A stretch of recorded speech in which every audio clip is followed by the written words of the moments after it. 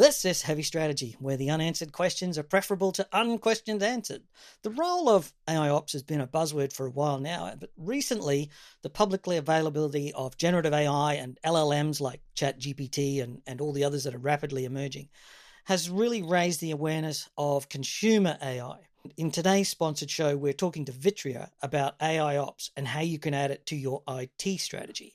Just remember that AI has actually been in enterprise IT strategy for a couple of years now in the form of AIOps. And a lot of people have been poo-pooing it and sort of saying it's not really here. And there's been a certain amount of skepticism, I suppose. And all of a sudden, I think it's becoming much more serious. Joining us today is Chris Manier. He is the president of VIA AIOps for Vitria. Now, let's get straight into it. I want to set the basis here of where you're coming from so that we can understand your position in this discussion, and then we can talk about how it fits into the strategy of enterprise IT. As you mentioned, AIOps is becoming a bit more in the forefront right now, being lifted up by the ChatGPT conversations and so on, which is fantastic for us. We'll take it. But if we want to contextualize it and capture the hearts and minds here a little bit, we are trying to prevent us as the consumer from calling up our service provider and telling them that things are broken. That's the role that we're trying to play. We don't want the consumers, the customers, the users of the services, the applications to be the canaries in the coal mine. This is this idea that you know what's happening before the user notices or before even perhaps the IT team notices. There's plenty of telemetry. There's plenty of instrumentation out there that we should know. We should know down to the consumer, down to the user, what is happening, what's impacting them. Are we going to get it right 100% of the time? No, but we can certainly do a lot better than the industry is doing today.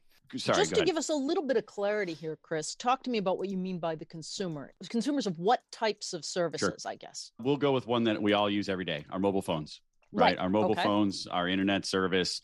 We're having an issue doing whatever. At home, we're having an issue streaming content. We're having an issue sending out pics or whatever it might be. We're having mobile data issues. Those are all services that we're consuming. It also might be trying to process a transaction at a point of sale, right? It could be something like that. It doesn't have to be in the telecommunications space. But this is what I'm talking about. We're end users of these services.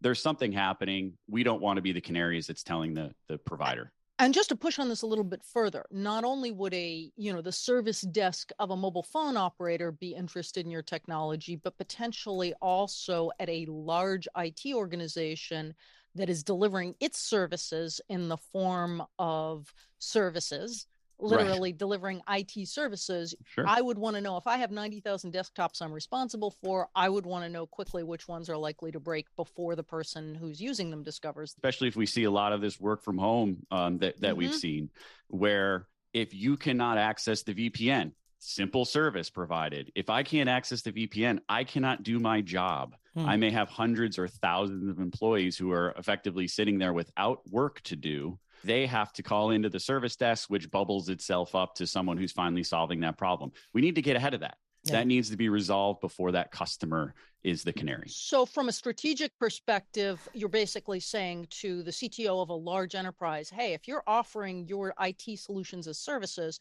this is a way to get ahead of the problems that your employees and potentially customers, depending on what services you're offering, are going to experience. And to get ahead of it without just simply scaling your service desk. We cannot scale the service desk fast enough to get ahead of this. We need to use technology to do so. So this is not a mean time to innocence product. This is more than just saying I can see something's wrong and therefore I can say it's not me, right? I call that mean time to innocence. It's not the network. It's not the server. It's not the carrier. It's not the, right? Which is troubleshooting. What you want is very rapid mean time to innocence because your service consists of dozens of elements and you've got to bring it together. It's actually actively or proactively saying, I'm going to raise a ticket. You see something's wrong and raise a ticket. Am I right in that understanding? The meantime to innocence, I like that. And it's interesting because sometimes understanding what it isn't truly, like you said, is part of troubleshooting to understand what it is. And I think that actually speaks to the interplay of delivering services across domains today. So if you think about large enterprises and large IT organizations, they have the complexity of having some sort of an application that's connecting a client and a host, that's connecting over a complex network of some sort, that's running on virtual infrastructure that's underpinned by physical infrastructure. All of those things are coming together to create a scale and complexity that, humans just can't keep up with. Understanding what it isn't, which of the domains, like you said, hey, the server infrastructure is fine, the network's passing the bits, like all of that is good. We think about it as opening a smart ticket, and we actually talk about via smart tickets. We're trying to intercept all of this noise before it hits the ticketing system, because the ticketing system drives work, and we're trying to reduce that work that's it drives toil a lot of the time, not so much work. Toil is work that has no value. Sitting there loading in a ticket to a ticketing system is just work for the sake of work. It's scut work. It's not valuable work. Having a ticket solving a user problem or accelerating business performance, that's valuable work. I'm understanding this, and Chris, correct me if I'm wrong, but I'm understanding this that, old way, user Jana has a problem, go figure it out. New way, user Jana is about to experience a problem, and here are the 5 steps you need to take to ensure that she doesn't. Is that about accurate? That's right. And the 5 steps to take, once trust is built up, we're going to take those steps for you as well. Now, we're not an orchestrator. So to be clear there, I mean, you nailed it on our value prop there. We're not an orchestrator, but we certainly want to provide those next best actions. And usually what happens is a person is in the middle at first. Here's one of 5 things you can take, or here is the recommended action, press the big red button. But as you build up trust over time and you see more of these plays over time, then you let the automation really take place. And we're prescribing that and sending it directly, say, to an orchestrator, to some automation framework. With the human potentially still in the loop as an oversight. So, I see what's happening. What you're saying reminds me actually of a leadership technique that's called the I intend to. So the idea is the leader, instead of the leader doing everything and micromanaging everyone on the team members come up and say, Captain, I intend to do X, Y, Z because here's the problem. And so here, the smart ticket says, I intend to do X, Y, Z. Right. And eventually they just do it and you can watch it happen. Yeah. You build up trust with that second in command, if you will, and it just happens. On the prescription issue, we can sort of learn those over time. We can get into a little bit of how we do that. That intend strategy, I think, is a good way to have an analogy for that. Yes. So I just want to question some credibility gaps here, because if I'm listening to this discussion as somebody who hasn't thought heavily about AI ops or thought about how this might work, one of the things that you stated earlier on is that you're consuming telemetry. Yep. Is that real? Like, when you say consuming telemetry, are you saying there's enough telemetry in the systems that we have today to be able to drive this? I don't need to go and enable telemetries or buy new products or get special wing-wongs to trap information that customize for your platform. You're just using existing telemetry. We're not an agent, so we do not deploy agents out there or anything. There's quite a bit of investment that's already been made around here in element management systems and other things like that. I haven't seen the wing wong market take off as much as I thought it might, but we'll see. It's still got some time to mature.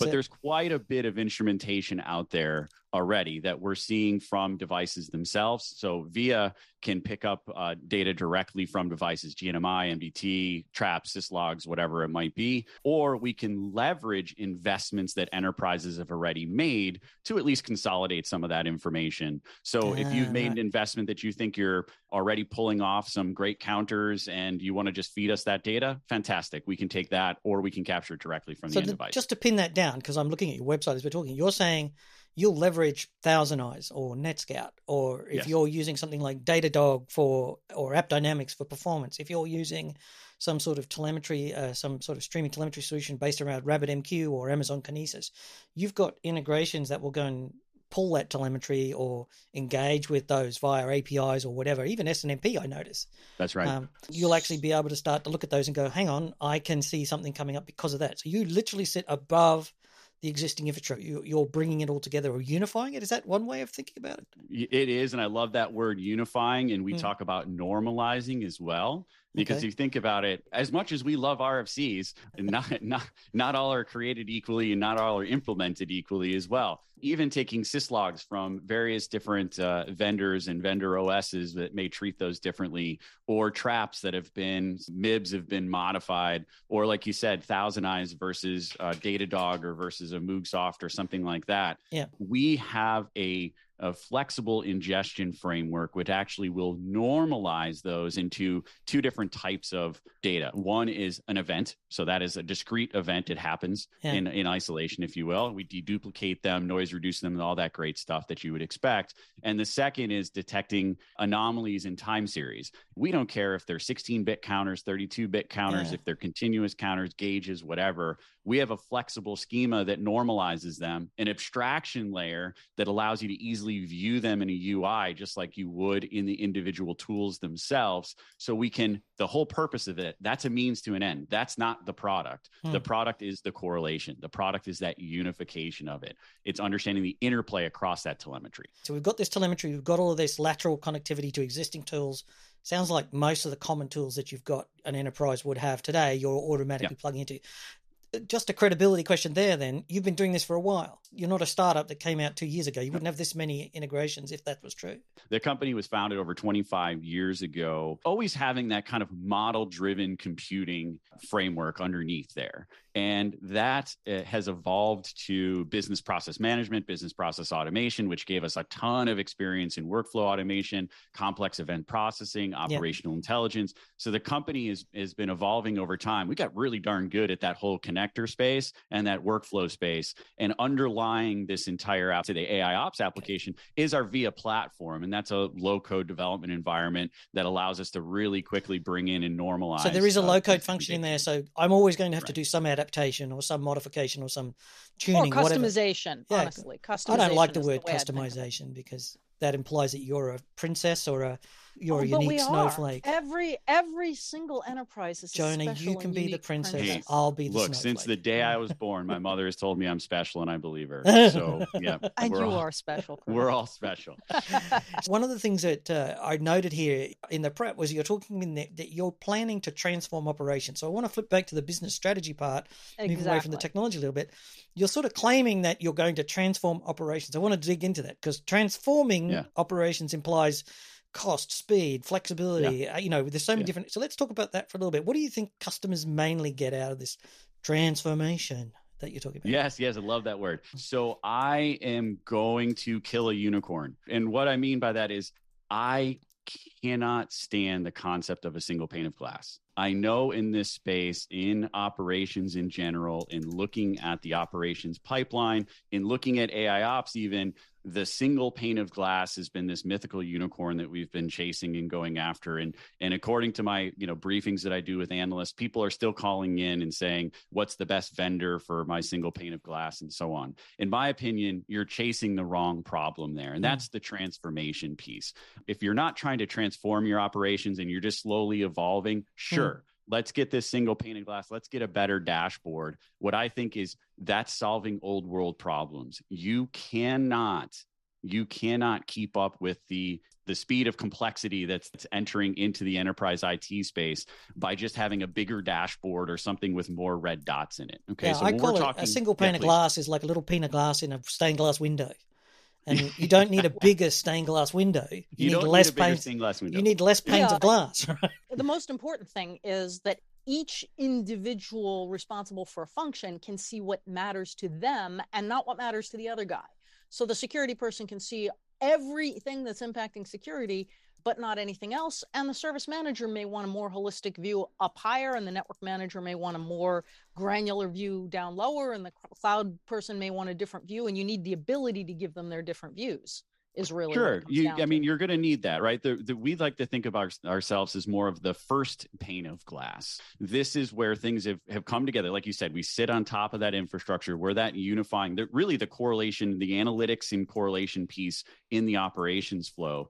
And for that, we hope that more often than not, what we're giving you is that fully triaged incident to the point of, the cloud folks want to have their view and the security folks want to have their view. Absolutely. You're going to need that for some lower level triage and even some operational reporting and things. But when you're locked into that view, you don't understand the interplay of, yes, I have something that's happening from the security side, but it's actually impacting my cloud infrastructure in this way.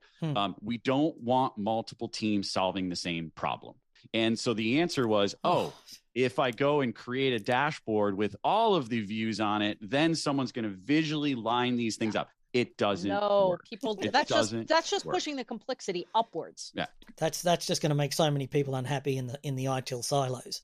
Every silo replicates what every other silo does, right? That's a given, right? Yeah, but you like making ITIL people unhappy, Greg. I admit it. They earned it. I want to join that team. Yeah. So I guess what we're saying is that one of the things is that we see with operations is complexity. We've got hybrid clouds, you've got off-prem clouds, you've got on-prem clouds, you've probably got some heritage inside your data center as well as new cloud or an urging cloud on your on-prem. You've got applications in containers, in VMs. You may even have still some on native bare metal. But what you're saying to me is that you can sort of work across all of those because you've had these years of development to be able to put them into your AI ops strategy and you can start to see what's happening. I guess the other side here is probably accuracy. Are you talking about more accurate operations because there's ways of gauging accuracy, which is I'm getting it right the first time, but I'm also diagnosing it right the first time. Do I get, is that the sort of things that we're talking about? I certainly think your accuracy of diagnosis is going to go up. That absolutely. Look, you're eventually you eventually get it right in your postmortem. You get through your postmortem and it's 2 days later and you dig back through everything and you go, here it is. This is what the real problem was. We're trying to get to that point before the postmortem. We're trying to get to that point before, again, you have to call up and say, I can't use my whatever service that my enterprise IT is driving me. So we have accuracy increases for sure, but it's just a lot of unnecessary work that's being removed. And when you remove a lot of that unnecessary work, let me just be very blunt on this. Maybe we don't get it right the first time, but we got to the wrong answer really darn quickly. Well, that works though. Mean time to innocence. And we eliminate some other things, right? So you do get to say, oh, okay, it's not that, but I've sorted out all of this noise. It allows me to get to that right answer more quickly. Give me an itch that I want to scratch here. How do I do that? I've got the AI ops sitting over the top here. Your platform's ingesting data from a range of different sources. You notice something's going wrong. How does that work? What's the workflow look like if I'm sitting there? Yeah. So the workflow, I mean, if we go across let's kind of mimic the data pipeline a little bit for the workflow, because those two things go hand in hand. Yeah. So the first thing that we're doing is we're bringing in these fault and telemetry, the fault and time series data from across these various different domains. The first thing that we do is we enrich that data. And we enrich it in 3 different ways. We enrich it with inventory information, make, model, what data center is it sitting in, and so on and so forth. We enrich it with topology information, and that topology is going to be learned relationships. We can talk a little bit about that as well. Yep. Or the as designed, right? And maybe you have that in a CMDB or an orchestrator or something like that. And then the service relationships. And those are generally the harder to get ones, to be honest. Yep. So what service is this supporting and so on? We enrich with those 3 components. That allows us to correlate. Okay. So we noise reduce, we detect anomalies in time series. We're really, really good at anomaly detection. We're not just doing your normal threshold crossing nonsense and things. We're correlating these pieces together. From that correlated group, if you will, we declare an incident. And this is where what we do out of the box. So we talked about customizations and other things, but out of the box, I'll give an analogy if I can. Think about a classification engine as something. You feed in 1,000 images.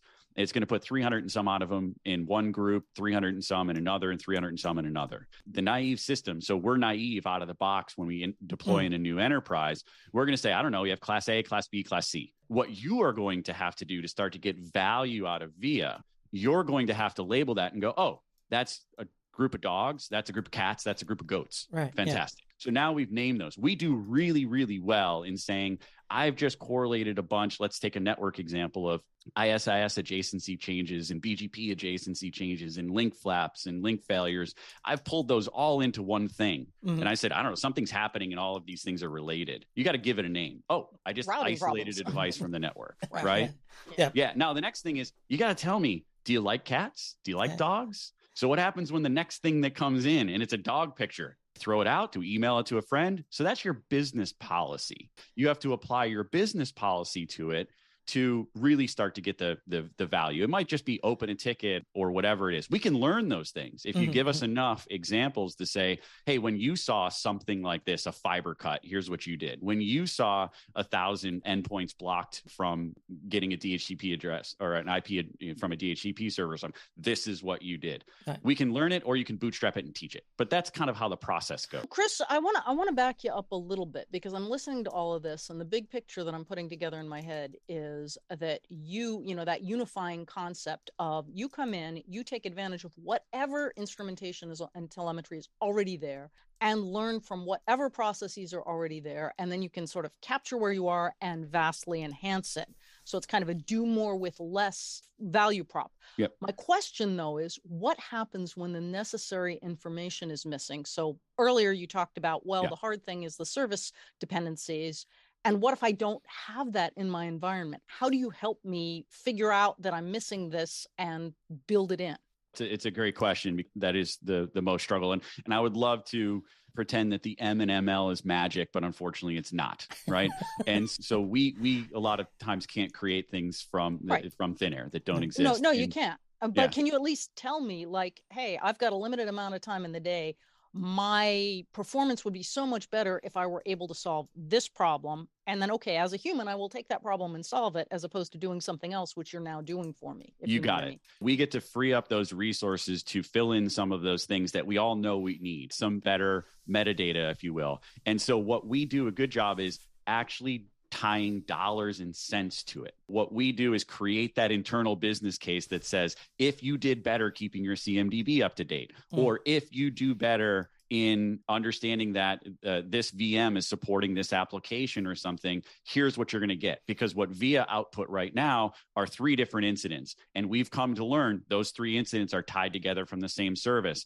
It would have been 1 incident if we go and do this hard work that we haven't done. So we're able to really put meat behind the value in doing that process. Now, that's not me programming it in via your low-code interface. It sounds more like it's a companion process. Well, there's two different ways to do it. It can be updating your own systems. We're just getting better metadata from the systems with which we're already integrated. Yeah. Or if we always go with the play of, I don't have a CMDB or I don't have some of these systems. Great. Then here is the interface within VIA where you can just put it in directly. Okay. So it is AI, I call it Centaur. I'm very happy when AI isn't doing everything for me, that there's a human in the loop somewhere. Absolutely. Artificial intelligence plus human intelligence is going to win every time. I won't quote it right, so I won't go into the whole story, but there's great stories about chess matches, and you have a set of masters, I forget what they're called, and then you just have the computer generated ones. The ones that always win the tournaments, you take the grandmasters, that's it. You take the grandmasters with a little assist from AI, they're winning it every time. Yeah, because they'll do something unexpected, or they can take context where no other context exists. You're not trying to make the AI is magic sort of thing, that it's just able to work out everything for you. We're honest about that to a fault, and that hurts us sometimes, to be honest, in the selling process. It probably pays off in the after sale cycle, I imagine. Absolutely. I want to come back to this question of quantifiable ROI, because you actually said you can measure the dollars. So what you're saying to customers, we can't talk about it for very long today, but you're saying that you can say, if you could improve the CMDB, or if you could improve this, we believe that you'd be able to attach this sort of dollar value to it. Now, I'm sure this is a very detailed, many hours discussion as to how to get that, but can you try and sum it up in, a minute or two? If you just do some A/B testing, right? So we're not going to come in and immediately have visibility or observability to every service, to every piece of telemetry in there. It's going to evolve over time as you're implementing more. And so you're doing those A/B tests of when, let's just take a service, when VIA has observability to the complete service versus it doesn't, what is my MTTR? What was my MTTR before versus what is my MTTR now? Right. So you get some real quick quantifiable results just from kind of some A/B testing as you're implementing VIA across the whole service portfolio. Now, cynical me says there's 2 things here. 1, you're justifying your product with that sort of feature. 2, if I bought your product, I'm justifying how clever I am for buying it. Absolutely. Well, look, we like to give people raises. We like to give people raises. Yeah. What I love hearing is, even though you said dollar value before, you are not attempting to turn that into an actual dollar value, which always fails, because how do you know what the value of my time is, and how can you measure it effectively? what you're really doing is saying, listen, we can give you time savings, we can give you headcount savings, we can give you agility savings, and you guys can go figure out what that means dollar-wise. But most of us, as a CIO, I'm going to argue with you about savings. I think you're not going to save money here. I think you're actually going to get more out of what you've got for the same amount. I do think it's do more with less, which is what I said previously. It's right. Take your existing infrastructure, take your existing environment, take your existing people, and empower them to do more and better.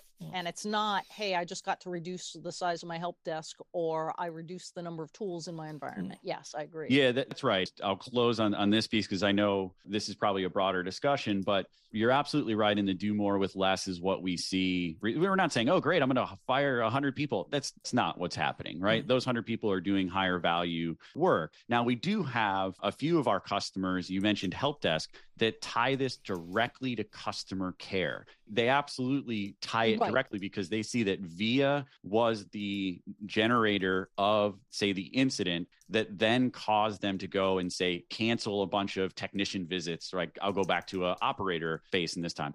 Bob's going to come out to your house and fix your cable modem. Well, that's really expensive and really annoying. We know what a truck roll is. We know what the cost of a trouble ticket is. So in that sense, again, it comes back to the customer being able to dictate what the actual cost is. You're not trying to do that on their behalf. You just give them the tools so that they can say, oh, I reduced my trouble ticketing by XYZ, which is a cost savings of PDQ.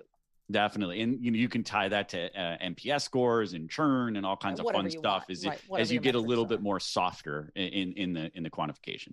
We talked before about VIA being around for 20 plus years and doing this. So the product's got some history and some credibility around it. And I assume you've got a whole bunch of customer references that if people are listening and thinking, maybe I should find out some more about this. I guess the other question is scaling it. How big does this need to get? Or where is there a sweet spot for size? Or is it, what would you tell customers about that sort of scaling issue? The first thing I would qualify ourselves out of some of them. We're not for the 10-person IT team that's looking to assure one specific application or something like that. We built this from the start, looking at the hyperscalers and starting really in some of the global service providers. So we're talking about tens of millions, if not hundreds of millions of events. And we're talking about thousands and thousands and thousands of different metrics that we're ingesting on a daily basis here, because we have to be able to linearly scale. If we're going to go and tackle those domains, we have to be able to take the fault scale that we're going to see,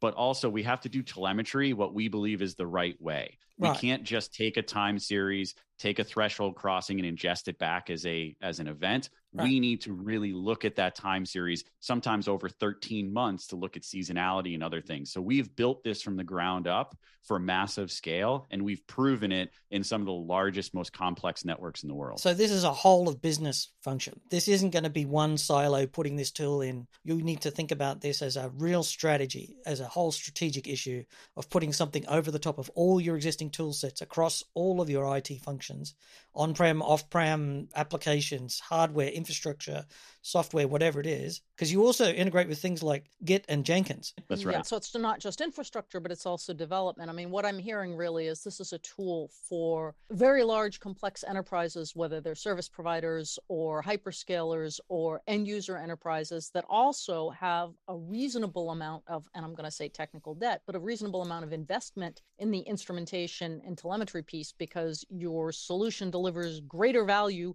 the more inputs it's got fed with. The more visibility we have, the more value you're going to have. And look, we take that technical debt and we find the nugget that's inside of it. We're going to make that person who made that investment choice look really smart when we're integrating it with all the other data sets. That's what I kind of see this as, almost transform your technical debt into an investment, because even if it's a tool that's archaic and obsolete, if it's providing information and you can use that information, as you said, now you're making that person look like a genius. That's right. Absolutely. Well, on that note, unfortunately, we're running out of time for today's Heavy Strategy. Thanks very much to Chris Mania and Jonah Till-Johnson for joining us today.